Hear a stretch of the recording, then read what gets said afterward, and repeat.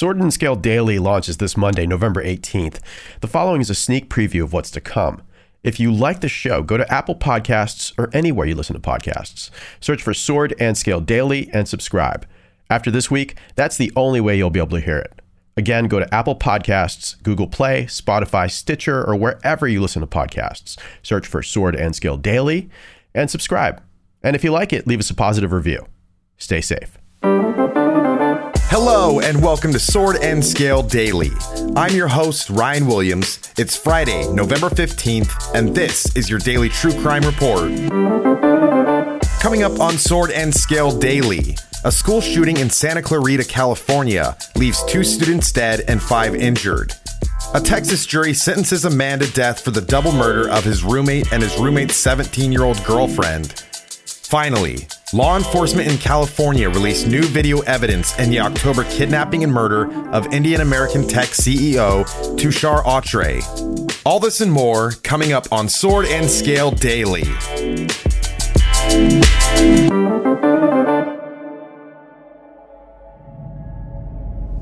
A school shooting occurred Thursday morning in Santa Clarita, California. Per the LA Times, police and emergency units responded to a 7:38 a.m. 911 call at Saugus High School and discovered 6 wounded students in the high school quad. Initial reports from KABC identified the gunman as a male Asian student wearing all black. An officer told ABC 7 News that a surveillance video exists which shows the suspect pulling a semi-automatic handgun from his backpack, shooting 5 other students before shooting himself in the head. The weapon has been identified as a .45 caliber gun with a 6-chamber capacity, and law enforcement believes the shooter knew he was down to his final bullet when he turned the gun on himself.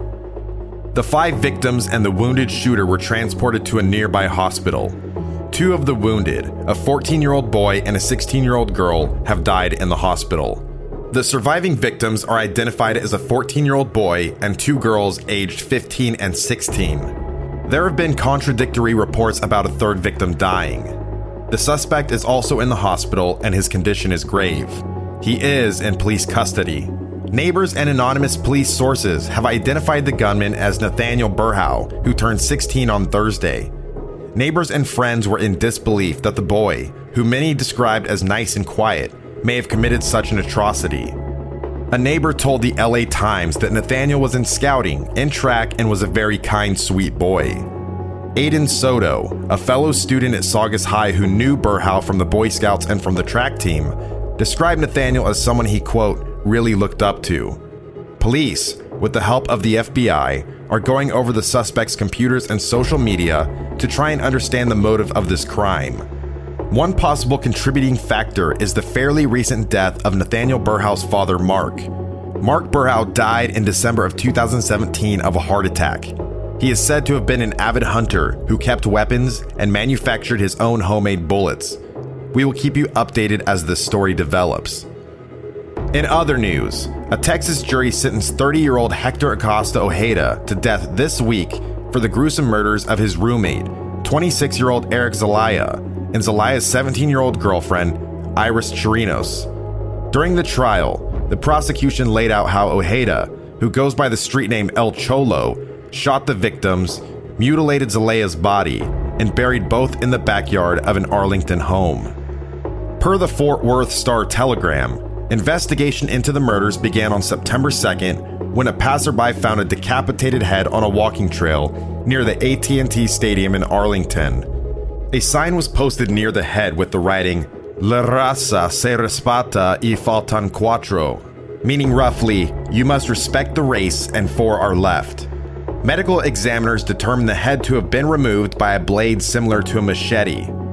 Later that same day, police arrested 18-year-old Mariano Sanchez on an outstanding warrant, and he told them he knew about a man who had been murdered in an Arlington home. He gave the murderer's name as Hector El Cholo Ojeda, and said he only knew the victim as El Diablo.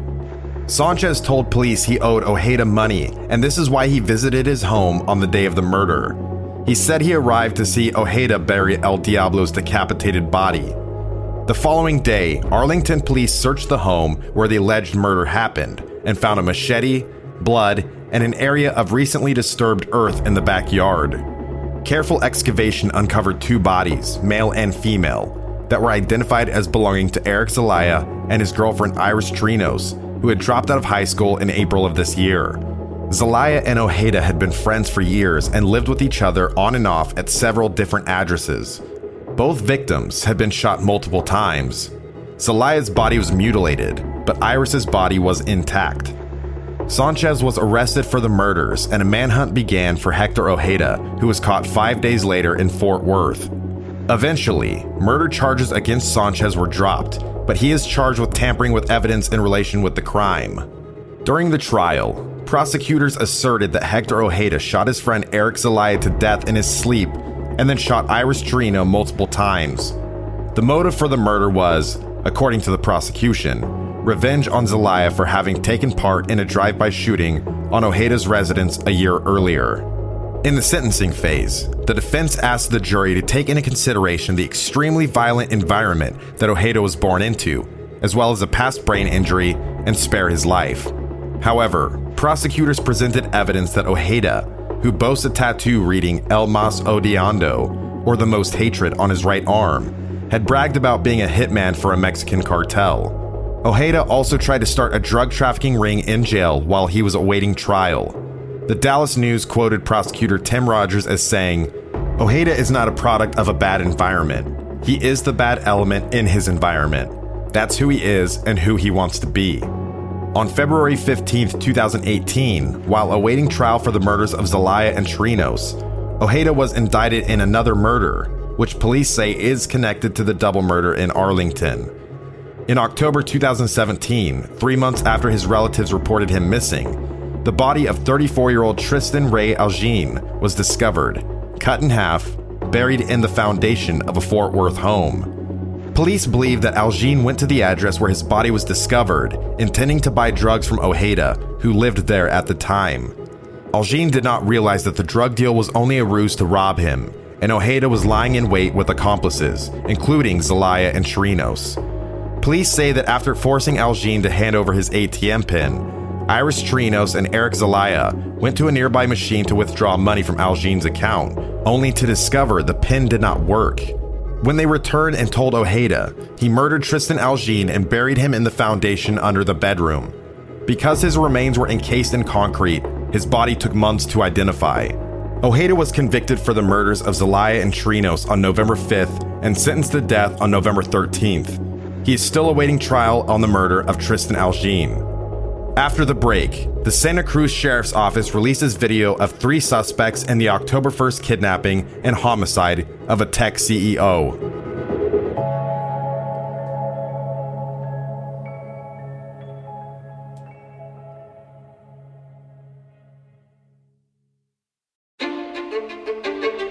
Now, for our final story. The Santa Cruz Sheriff's Office is asking for the public's assistance in identifying 3 suspects in the kidnapping and homicide of 50-year-old Tushar Atre, the CEO of web design and marketing firm AtreNet. Tushar Atre was kidnapped from his oceanfront home on Pleasure Point Drive in the early morning hours of October 1st and forced into an SUV registered to Atre's girlfriend. Blood left at the scene revealed that Tushar tried to fight off his attackers. The Santa Cruz Sheriff's Office has not released details on how the kidnapper entered Atre's home. Around 10 a.m. the same day, the SUV was discovered parked on another property Atre owned, about 10 miles away in the Santa Cruz Mountains. Atre's body was inside of the car. An autopsy determined the cause of death was a gunshot wound, and the manner of death was homicide. Police say the crime was carried out by multiple assailants, and the motive was robbery, but have not shared what was taken. Tushar's girlfriend, Rachel Emerly, who lives in Massachusetts, has been cleared of any involvement. Nonetheless, it is believed that a second person was in Atre's house when he was kidnapped. Tushar Atre was born in New York City and graduated from New York University in 1992. He had lived in Pleasure Point for the past 20 years and moved into this palatial oceanfront home 2 years ago.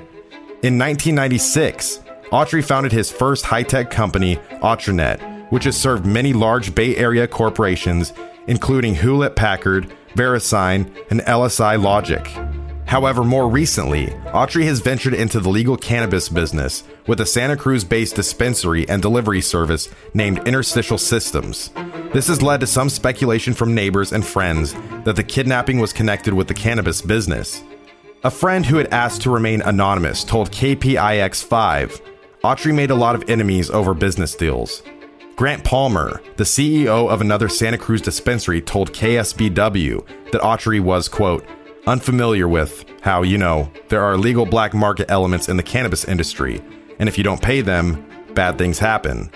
The investigation is looking into this possibility, but have not said officially that the kidnapping and homicide were related to Atre's cannabis business. This kind of crime is not typical of the legal cannabis industry, and there's some evidence to suggest Atre may have made some enemies in other areas of his life. Neighbors have anonymously told KSBW reporters that Atre was involved in illicit activities, and they expect his secrets to come out in the open now. Glassdoor.com, a hiring website, has a number of scathing reviews of AtreNet posted by former employees. It is important to remember that this is not an unbiased source. However, the complaints, spanning from 2014 to 2019, repeat similar themes. Someone identifying as the CEO of AtreNet has posted responses to several of them. In his responses, the CEO does not dispute the accounts given by former employees, but rather calls them thin-skinned. Among the issues brought up in the reviews are non-payment of wages and an abusive work environment. A 2016 review simply states, quote, I think Tushar Atre is the worst person I've ever met in my life, and I wouldn't wish my worst enemy to work for him. One from 2014 advises the reader to, quote, check with the Labor Board of California. He has multiple complaints filed against him. Interestingly, the final review on Glassdoor was posted on October 2nd, 2019, the day after Atre was kidnapped and shot to death. This post reads, quote, I felt unsafe when in the presence of Tushar, as he would stalk employees and make lengthy inquiries about their personal lives. He screams abuse at employees. A $25,000 reward was offered for information leading to arrests in this case. It has now been raised to $150,000. Yesterday, the Santa Cruz Sheriff's Office released new evidence in the case to the media in hopes the public could offer leads in the investigation. The footage shows three men walking out of an alley onto Pleasure Point Drive at Atre's address. One man is holding a duffel bag and another holds a rifle. If anyone recognizes the suspects or has other information regarding this crime, they are urged to call the Santa Cruz Sheriff's Department at 831-454-7635. Well, that's it for today. We'll see you next week, and until then, stay safe.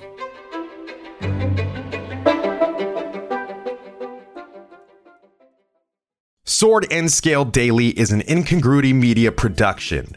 Your host was Ryan Williams, research and writing by Hagar Barak, executive producer Mike Boudet. If you like this show, subscribe and leave us a review. If you'd like to write us with feedback or suggestions, use the email address daily@swordandscale.com.